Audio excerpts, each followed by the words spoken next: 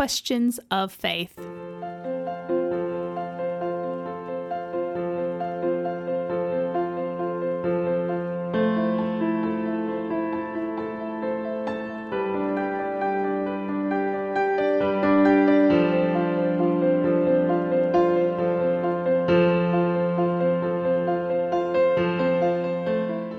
We've got today in the studio Father Sam Randell and Sister Gemma. Hello, guys. Thank you and good morning. Helena was covering for me while I dismantled part of the studio. It collapsed in my hands.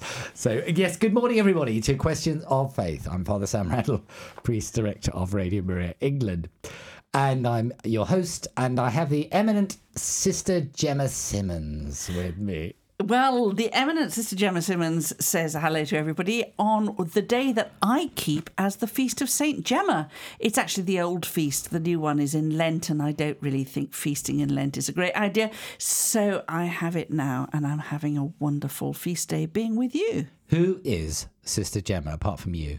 Who is Sister Gemma? No, okay, Saint Gemma. Saint Gemma Galgani, an Italian saint who had the stigmata, who was a very remarkable young woman, died very young in the odour of sanctity. My sisters, when I chose that name as my religious name, said it was a deeply inappropriate saint because I was never going to die in the odour of sanctity, young or old, which I thought was a bit discouraging of them, really. What does the odour of sanctuary smell like? Oh, incense, I'm sure. Yeah. But it also smells to me like good red wine and really nice Armagnac brandy and various other good things. Right. Taste and see that the Lord is good. Amen to that. I see. Didn't she live on the Eucharist? No, I think that was one of there are quite a few, young women who died in the odour of sanctity who had various unusual manifestations. I see. Yes. That covers a multitude of... Well, it does. I'm being very discreet here. Okay. Well, your listeners... discretion is my watchword. Yes, of course. Listeners, you'll have to check it out. Saint Gemma. Gemma Galgani. Lovely, lovely woman from Lucca in Italy. When did she die? 19... Oh, gosh, you caught me there. It's something in the region of 1903. I mean, early, and she was a good canonised. Period for saints. She was canonised very soon after her death. There were people at her canonisation who had known her. Really? Yeah. How wonderful. I mean, like Therese of Lisieux. Extraordinary, and a number of people, France has given birth to so many of these wonderful people. I mean, really, when you think about history of France and what's come out of that, it's extraordinary. Well, me for a start. Well, you, but I was thinking about other things. Right. So here we are answering your questions about the Catholic Church, social issues and other topics. If you'd like to share your questions with us, you can email us at questions@radiomariaengland.uk. You can text, call or WhatsApp us at 07502 385 010. That is 07502 385 010. So let's begin with a prayer in the name of the Father, the Son and the Holy Spirit. Amen. A prayer for wisdom. Come, Holy Spirit, divine creator, true source of light and fountain of wisdom. Pour forth your brilliance upon our intellects. Dissipate any darkness which covers us, the darkness of sin and of ignorance. Grant us a penetrating mind to understand, the lucidity to comprehend, and abundant grace. Guide our deliberations and direct our conversation. This we ask through Jesus Christ, true God and true man, living and reigning with you and the Father forever and ever. Amen. So let's get to our first question. Earlier this week, Sister Gemma, on Exploring the Faith on Monday, I spoke about Oregon. And a listener's written in a question in response to that episode. He or she asks, Father Sam, you refer to Oregon as what some may call one of the church fathers. What makes someone a church father, and are there church mothers? Well, what a very interesting question. So what makes a church father?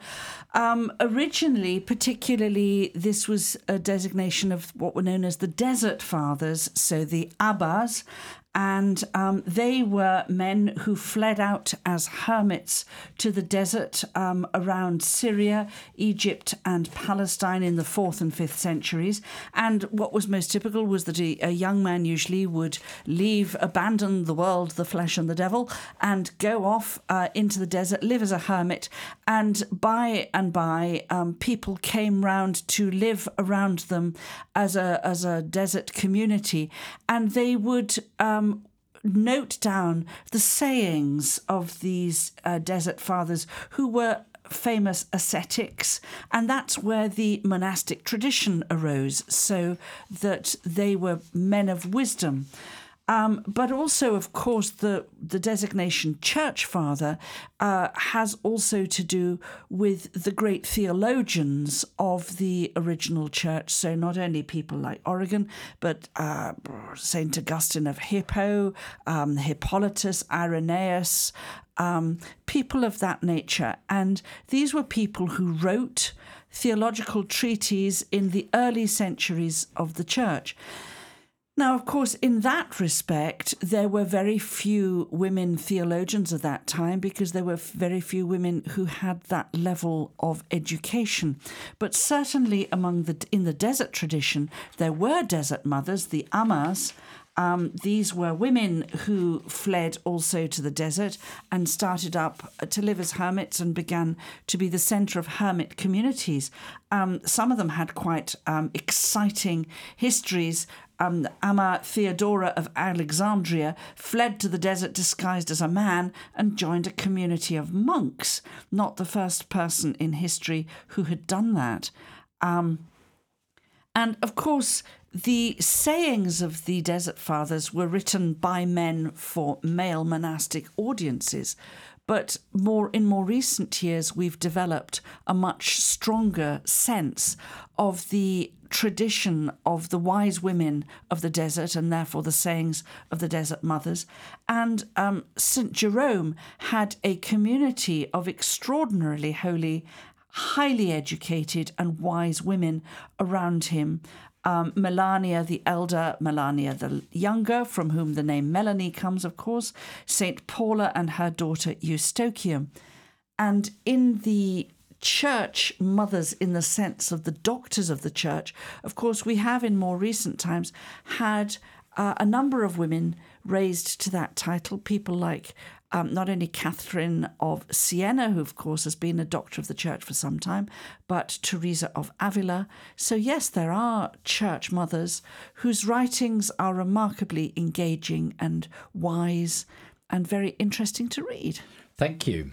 Do you know why Origen isn't considered a church father? Well, there were some problems with some lifestyle decisions that he took, but also about some of his writing. Yeah, so all the very early church writers loved his writings, the Cappadocians and people like that. I like his writings too, actually. Well, I do too. So, and actually, we're not alone. Pope Benedict described him as a master of faith, but the church condemned him in the 6th century. It's a shame. Justin, some very good people have been condemned by the church, you know? And horrifically burnt his writings. And that would have included the Hexapala, which was his wonderful... he had the Hebrew scriptures and 5 different translations in Greek. He was an amazing writer. 2,000 books he produced. So thank God some have left. He made a huge impact on the church and its theology. First Principles was the first systematic attempt at theology. And it's all a great shame. But there are 4 criteria to be officially an early church father: orthodoxy, antiquity, sanctity, and church approval. So he had 2 of them, but then fell out. Well, I would probably get a tick for orthodoxy and antiquity. Would you? Oh, certainly on the antiquity side. I'm feeling very antique at the moment. Yeah. But, okay. I'm not sure about the rest of them. So, church approval or sanctity. Okay. Yeah, well, that's a bit harder, But, I mean, we need to draw the best from some of these. I mean, the thing that people didn't like was he believed that in the end, he's reputed to have believed, I've looked at this and I'm not absolutely sure he did, that everyone in the end would be saved, including the fallen angels and Satan. And that was the thing that did for him. Jerome didn't like him. No, well, Jerome was a bit of a miserable old codger, wasn't he, really? It has to be said. I'm sorry. Augustine liked him. So well, there you go. You see. Big tick. Big tick by Augustine. So, that's the exciting thing, dear listeners, about theology, is that you're never short of an argument. If you're the argumentative type, theology is for you. Yes. That's for sure.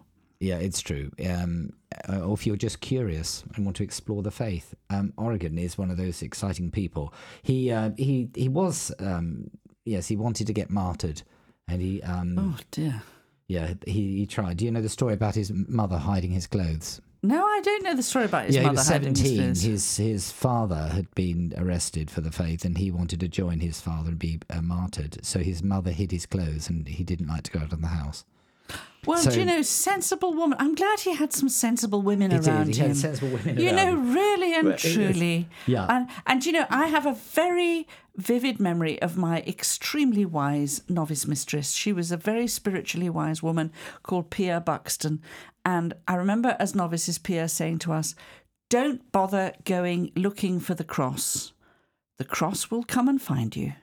It's true. And she also said, the cross that you choose for yourself is not actually the cross, because the cross, by its very nature, is something that is imposed and that we don't choose for ourselves. And over the years, I've reflected often on how very wise those words were. If we try and choose elaborate penances for ourselves, they're nothing like as penitential as the little instinctive thing that we just can't quite get a grip on.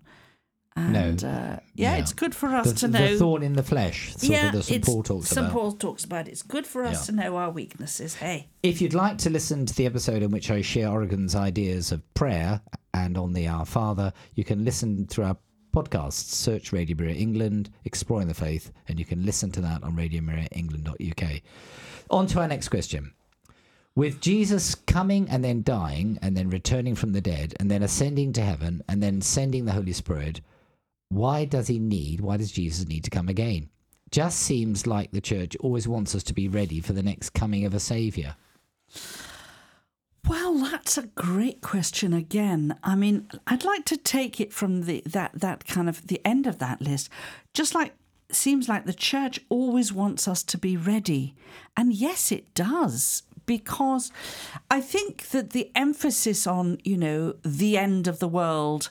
I remember when I was a child, there was a chap who used to walk up and down Oxford Street with sandwich boards on his back and front, the end is nigh. Saying, your doom is nigh. Oh dear. And it was, but we're told, Jesus himself says to us, be ready, because you do not know the hour at which the Son of Man is coming. And I don't think he was referring so much to the end of material creation as we know it, sort of doomsday, but to, in a sense, the whole point of doomsday is it's the moment of choice, isn't it? It's the moment of ultimate choice. And I think those moments of ultimate choice come to us every day in little things as well as in great things, because we're always, life faces us with, do I choose for Jesus to be the ultimate criterion in my life, or do I not? Do I choose for a life of faith, hope and love to be the ultimate principle on which I stake my life, or do I not? And sometimes those choices are not sort of, I've got to sit down and think for an hour before I make this choice. We make them on the spur of the moment. But as Shakespeare says, the readiness is all. And so Jesus himself did speak of the final judgment and of the fact that there would one day come an end to material creation as we know it. And that's part of the church's teaching. It's part of our creed. But I think actually that doomsday, that moment of final choice, is something that's in the here and now as well as in the future. We've all got to face it. I think all of us think that we're going to go on forever, and death is sort of for somebody else. I remember seeing that in the army, young men. They sort of believe they're immortal. and the way they carry on. I But don't think you could go into battle if you didn't believe that. No, but I don't mean, think you'd have the courage. having seen that and seen some injuries and how it's affected people, people yes. should really. I mean, you watch these ridiculous films where people hit each other and they just sort of get up and don't seem to care. I mean, it's not like that. The world's not like that. No, it's not. It's not. And we are much more fragile and vulnerable than people think. And we need to treat with each other very, very gently and with a lot of kindness. And of course, at our end, we need to prepare for it. It's the parable of the foolish virgins, isn't it, really? Being always ready. It is, being always ready. And being trimmed. always ready is not about sitting around gloomily thinking I'm about to die any second. But I suppose it's about making every minute count. It is. It's about saying, the present, the now that I have is very precious. And in a sense, every moment is a crucial moment. And living, just enjoy it. Absolutely. There used to be some posters on the underground of an old couple at a table. So do you remember the time we nearly went to Moscow or something like that? Because they never did. They never got there. And I think life is such a gift and it's so precious. When you're with people who've facing terminal illness, then it makes you think. It certainly does, because the regrets that one has then. I mean, St. Ignatius of Loyola, at one moment in the spiritual exercises, he suggests to people that they do an imaginative exercise. Imagine that you've been told that today was the last day of your life. What would you wish you had done with your life? Don't wait. Do it now. Do you know what Luther said? Tell me. Planted a tree. Oh, well, that's as jolly. I'm pretty sure. Yeah.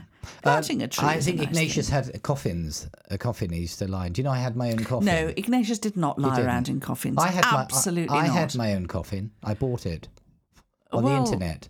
Right, okay. I'm sure you want to tell us about that, Father Sam? I was trying to encourage people to get ready and to buy their own coffin. They didn't think that was a bit strange of you, did they? I used to carry it around, a cardboard coffin, and it came in a big box, so I got 2 for the price of 1. Well, that's always... I'm sure your wife was really happy to... No, it was a good thing, because that. I think it's... Darling, I've bought you your coffin. You can see how that's open to misinterpretation, can't you? You can, but I mean, Really? it was an environmental campaign. I was interested in that. Anyway, should we move on? I had a colleague, actually, in my last job who used a coffin as a coffee table. Yeah. He was a philosopher, and his son had made it for him in woodwork.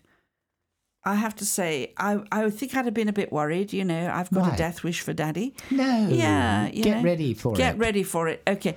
I personally don't have a coffin, I have to say, but I do. It's one of my little mantras. Make every minute count. Amen to that. And amen to that. That's what we've got to do. Live for today. Absolutely. Yeah. Absolutely. Live life Enjoy to the full. it. The Jews, in the Talmud, they have a wonderful saying. It's one of my favourite Talmudic sayings. It says... I thank you, God, I'm not a woman. No, not that one. I have to say that's one of my least favourite Talmudic sayings. This one is about when we die and we face God's judgment. Yeah. We will be held to account for all the good things that God gave us in creation that we refused to enjoy. And so God will say to us, did you enjoy the life I gave you? And if we say, well, no, I was too busy, repenting or something, I think God will say, why on earth? Yeah. Do you know, I've had the great privilege of doing lots of funerals as an Anglican vicar. 1 week I did 10. Good heavens. I know, but I mean, honestly, it shapes you. I'm sure it does. And just sharing with people in that journey. I'm sure it does. And being at the end of people's lives. But, every time I wanted to rush home and gather up my children and my wife and say how much I love them. And that is so important, Father Sam. And I remember reports of 9/11, when people were in those planes and they knew they were going to die. All they wanted to do was ring those they loved and tell them how much they loved them. Yeah. And while that's very beautiful, I want to say, tell them every day. Tell them. Don't wait. I mean, write it in lipstick on the window. I mean, your mirror. I've got a friend who did that. I would Leave if I little had messages any- around. I would if I had any lipstick, but I don't have lipstick either, but I have a friend who that did that. surprises me. Yeah. Okay. Yeah, so anyway, let's get to the next. Actually, let's have a music break. Indeed. You've chosen this deliberately. I Why? have. Oh, because I think it's such a stonkingly good piece of music. It's Libera singing Dies Irae. And the Dies Irae, of course, is a song about the final judgment. One of the refrains in it is, Iudex est venturus, the judge has come. But the lyrics of this version are beautiful because it's a child's voice asking really important, ultimate questions about good and evil, about the final outcome of good in the world. And it's it's a very dramatic piece of music, talking about the fact that the world will dissolve in ashes, but also talking about the fact that we are facing a good judge, a loving judge, who actually died himself in order to take upon himself the punishment, as it were, that according to the old theologies of our sins. So it is he who has borne our sins and carried our iniquities.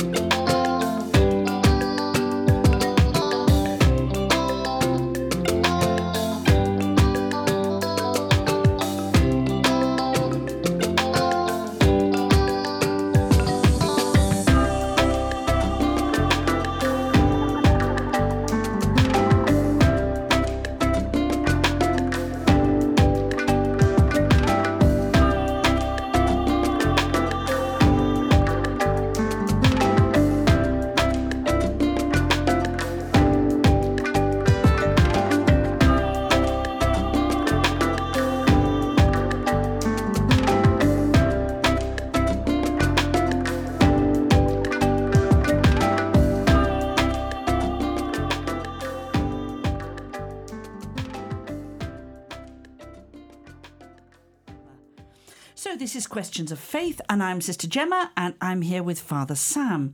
If you would like to share your questions with us, please email questions@radiomariaengland.uk. You may also text, call or WhatsApp us at 07502 385 010. And this show is available as a podcast. You really want to hear it again. So please subscribe to get all the latest programmes from Radio Maria England.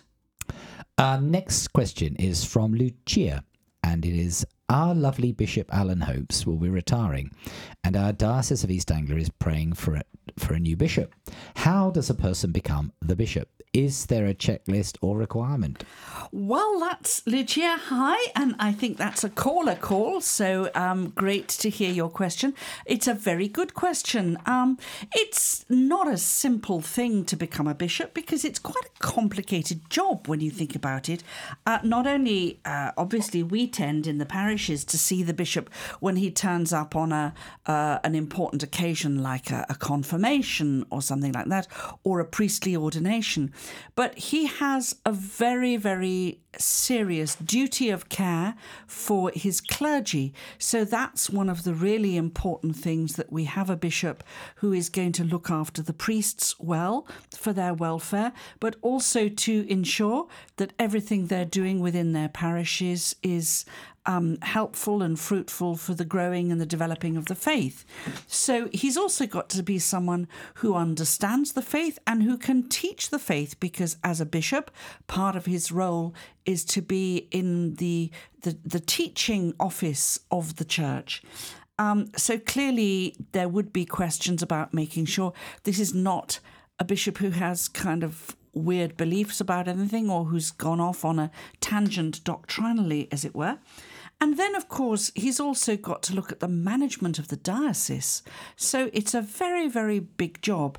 Not everybody's got the gifts. So one of the things that the papal nuncio will do, because he is kind of in charge, really, of the management of the church in a particular country, there will be questions of those whose job it is to gather information, to try and find out about, to get a short list, therefore, of priests who might be suitable for this task. And you don't only have to look at the secular priests of the diocese. You can look outside the diocese. And of course, you can also look at the members of the religious orders, of the male religious orders. And one of the things that happens is that they ask a whole variety of people. So you get an envelope. It's all a bit kind of mysterious. And you are not allowed to talk about the process, or at least the person that you've spoken about.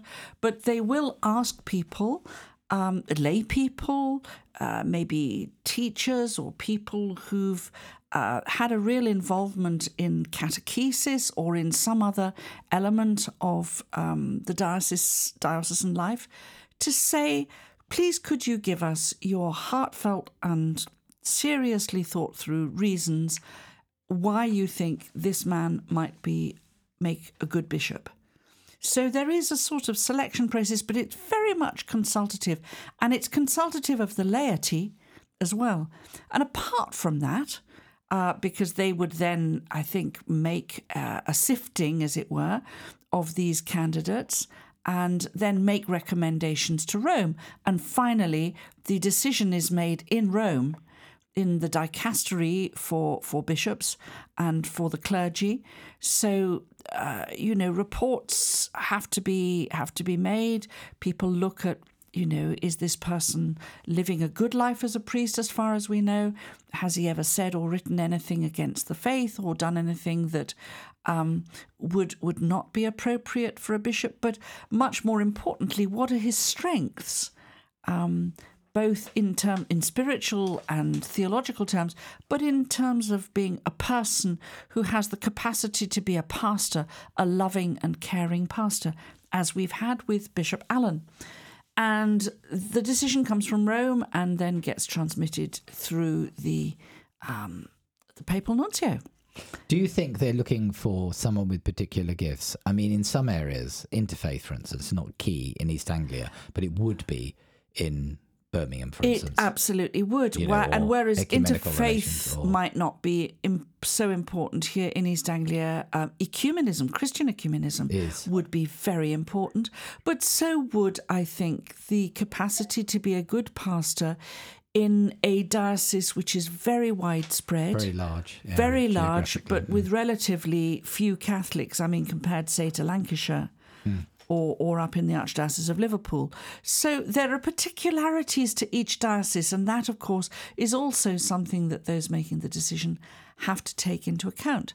And only lastly to say, every single person in the diocese is involved in this process, because we're being asked, as we were this morning at Mass in my own parish church, we were reminded to pray for this. Exactly. No, it's so important. Everyone's asked, yeah. Yeah, and I think the church is at an important phase of its life.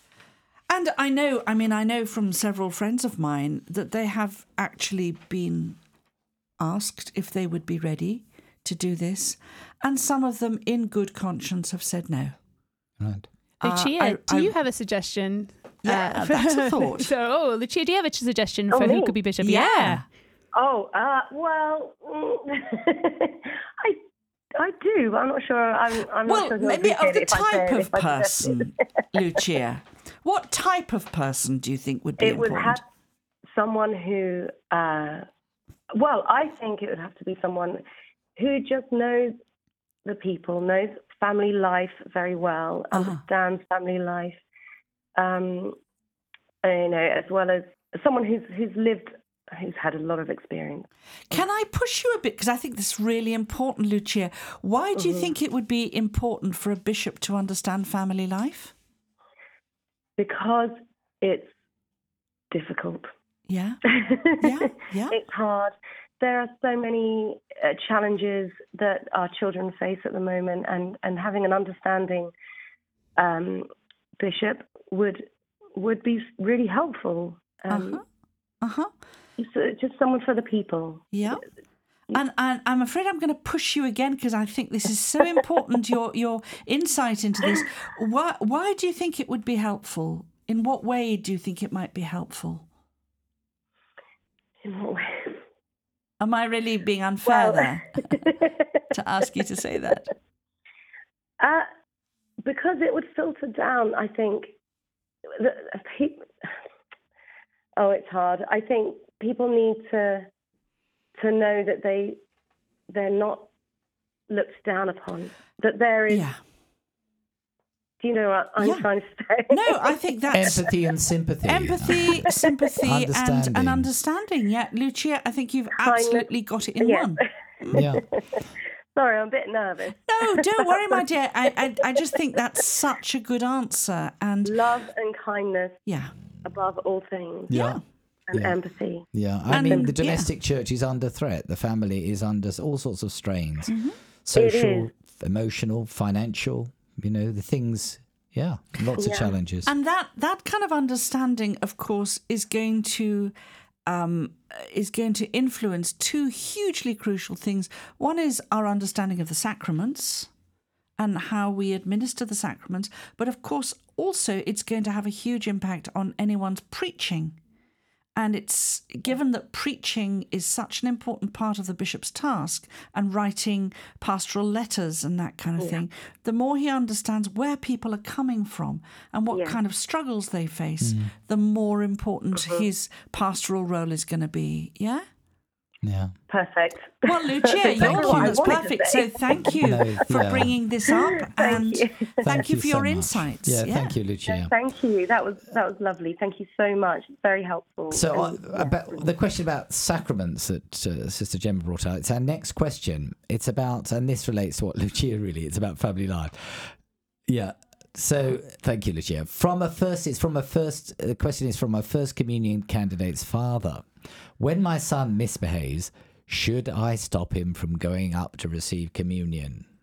Absolutely not, dear father, because that is when he most needs to go.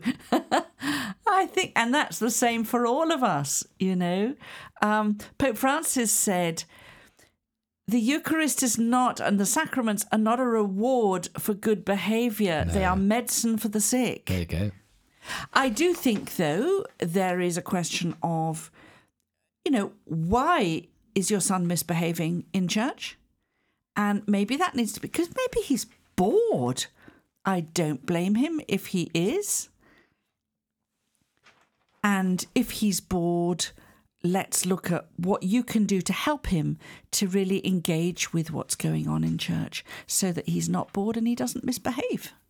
But please don't keep him away from the sacraments. No, I can't. I agree with all of that. Absolutely essential. Encourage that. It's a joy. And, okay. So we're going to take a second music break. Oh, hooray.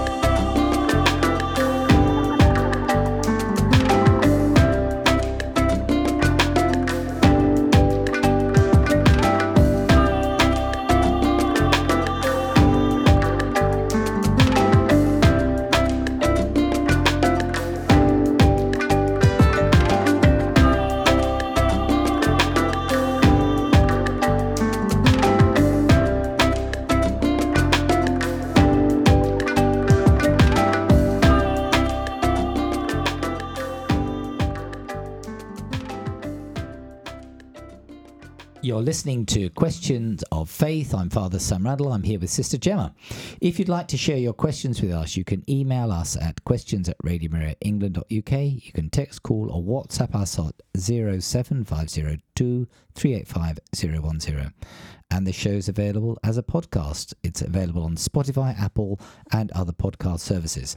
If you were listening earlier, you'd have heard Lucia. So we would encourage you to ring in because we want your voice and to ask your question, and we'll do the best we can to answer it. Absolutely. And Lucia's question was full of wisdom, and it was a great question. It was. It's great. So thank you, Lucia, again. Our next question has been written in, and it's this one. Dear Sister Gemma, I listen to your show every week and I'm so grateful for the insights and humour you bring to all matters theological. I get the feeling that you're a lover of animals, and the question I have will no doubt sound silly to some people. I feel that you will understand. I have a little sausage dog called Ruby Rocket. She is a good girl most of the time, but sometimes she does bad things. Ooh. I recently got hold of a book called When Good Dogs Do Bad Things. The author seemed to be suggesting that animals like Ruby are inherently good and that there are good reasons why they do bad things. It's not because they're inherently evil or fallen. Perhaps their owners are to blame. This is an attractive idea to me because I worry about what will happen to Ruby after death if she goes on misbehaving. She eats poo and rolls in it, and she's quite selfish. I think I agree with Rowan Williams that hell is a matter of being alone with the selfish ego for all eternity. But Sister Gemma, do you take seriously the idea that dogs, and cats too perhaps, are not fallen like human beings? And if so, how does this square with their egotistic tendencies? Thank you so much for thinking about this difficult question. I feel sure that you'll have something important to say on the matter. Love and prayers, Fiona, and Ruby Rocket and Colette. Well, Fiona, that is a humdinger of a question. You are quite right that I am a lover of animals, and I don't think your question is silly at all, because people like Ruby Rocket and Colette, who I assume is also in the animal world, are very, very important to our happiness and health and well-being. So do I think that animals are inherently evil or fallen? Absolutely not.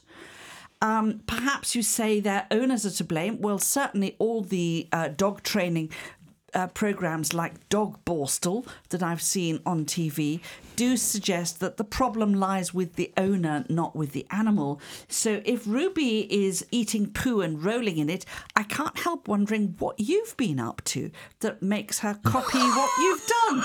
But I'm not going to ask that, because that, takes us into really difficult territory. But is it selfish? Are dogs and cats selfish? Do they have egoistic tendencies? And I think the answer is no. Every creature on the earth, ourselves, human beings and animals, we have a survival instinct, don't we? So when a cat goes through next door's cat flap and eats the next door cat's dinner, which I've known them to do, they're actually just trying to survive. So it's something instinctive. And if it's instinctive, it's part of how they're created. Now, we as human beings, we learn to curb our instincts for social reasons, to be able to live in society in a peaceable way. But dogs and cats don't have those kinds of mechanisms open to them. So I think we can't think of them as fallen. And also, I would like to pick up this notion that fallen, as in the fall, means being inherently evil. Human beings are not inherently evil. Human beings are inherently good. There is nothing that God made. Even wasps. I have to say I have quite a lot of difficulty with working out the point of wasps. But anyway, I don't think they are inherently evil. They're doing the waspy thing. They're doing what they were made for. Yes. So everything in creation is good, has the potential for goodness. And I think you are going to meet the rubiness of Ruby, the dogginess of Ruby in heaven, because it's part of perfection. Possibly minus the poo, though. Yeah. This is one of the joys of being a Catholic, because you can celebrate the good. If you're stuck being a sort of Protestant who's a Calvinist, where everything is fallen and corrupt and there's no good anywhere, it's a bit miserable. But being a Catholic means you can celebrate the good. Absolutely. Although I must say I've had absolutely no idea why a dog would want to do that. They do seem to like really rather pungent smells. I mean, our own dog at home, if the dog can find some really smelly mud or a dead animal or something to roll all over, they will do it. It is. And of course, but why? Well, as far as they're concerned, it's doggy perfume. It's only we who've got a problem. Maybe the problem lies with us. Odor stink. Odor stink. Odor colon. As I think. Odor colon. I think, that Fungus the Bogeyman, isn't it, who wears odor colon? Do you ever watch Aristocats or 101 Dalmatians? Definitely. Do you notice some of they do it deliberately? The owners and their dogs look like each other. Listen, it's not only in cartoons. I used to walk to Heathrop College, where I used to work. I used to walk across Hyde Park every morning off the bus, and I would notice time after time people walking their dogs they looked as if they were brother and sister. Or it was just extraordinary. So, dear Fiona, we're not suggesting you look like a little sausage dog. Well, perhaps you do. Ruby Rocket. Right, But, Fiona, I'd like a photo to see if you Fiona. look like a little sausage. I'm sure you don't, Fiona.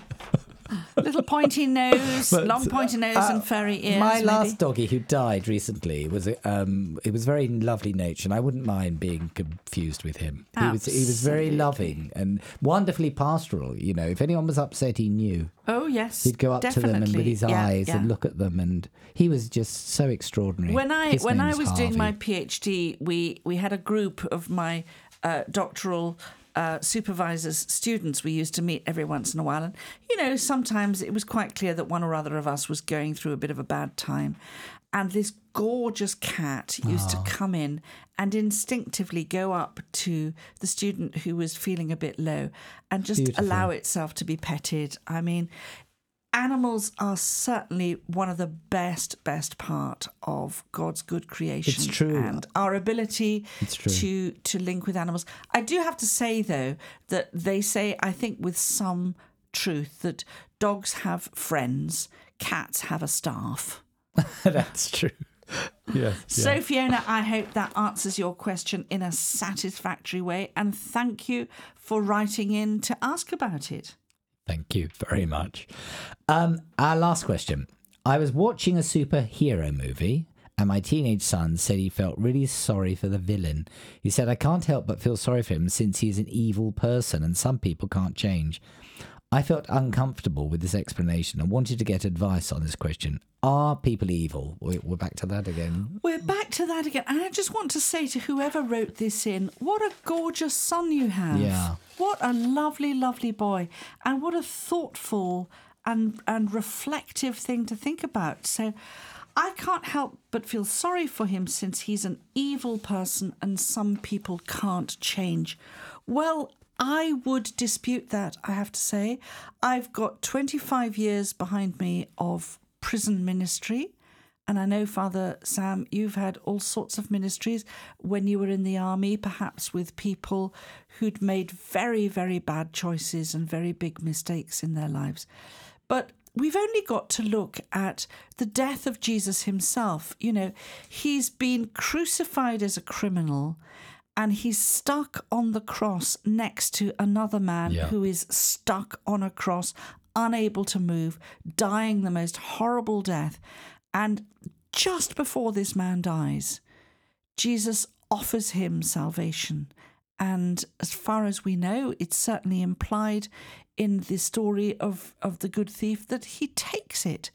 And, you know, people change. I certainly witnessed the death of someone I'd known for a very, very long time who was honestly one of the most impossibly difficult characters I'd ever come across. She was so difficult. And in those last weeks of her death, there was the most extraordinary transformation. She became gracious and grateful and peaceful, and all the meanness and the difficult character, it just kind of melted away. So I would want to say that God never gives up on us. Right till the last solitary second, God never gives up on us. And I think I might have mentioned it on the programme before, but above the doors of many medieval cathedrals and churches, there is a scene of judgment. And the wonderful, beautiful, beautiful chapel of La Sainte-Chapelle in Paris. It's a beautiful chapel that was built to house what they thought was the relic of the crown of thorns. And as you go in, there's a huge big judgment scene, and you've got Jesus sitting very solemnly in judgment, and there is St. Michael is standing next to him with a pair of old-fashioned scales, and the souls are being weighed in the scales. Yeah. They're being judged, basically. And the idea was that if your good deeds outweighed your bad deeds, that you would go down on the good side and then you'd go to heaven. And you see all these people lining up to be weighed and they're going up to heaven. And if your bad deeds outdid your good deeds, you went down on Satan's side, and there's the picture of the devil on the other side waiting to grab people and take them down to hell. And I regret to say that a lot of the people pictured as going down into hell in that particular doorway are clergy, bishops, cardinals, all sorts. Anyway, off they go.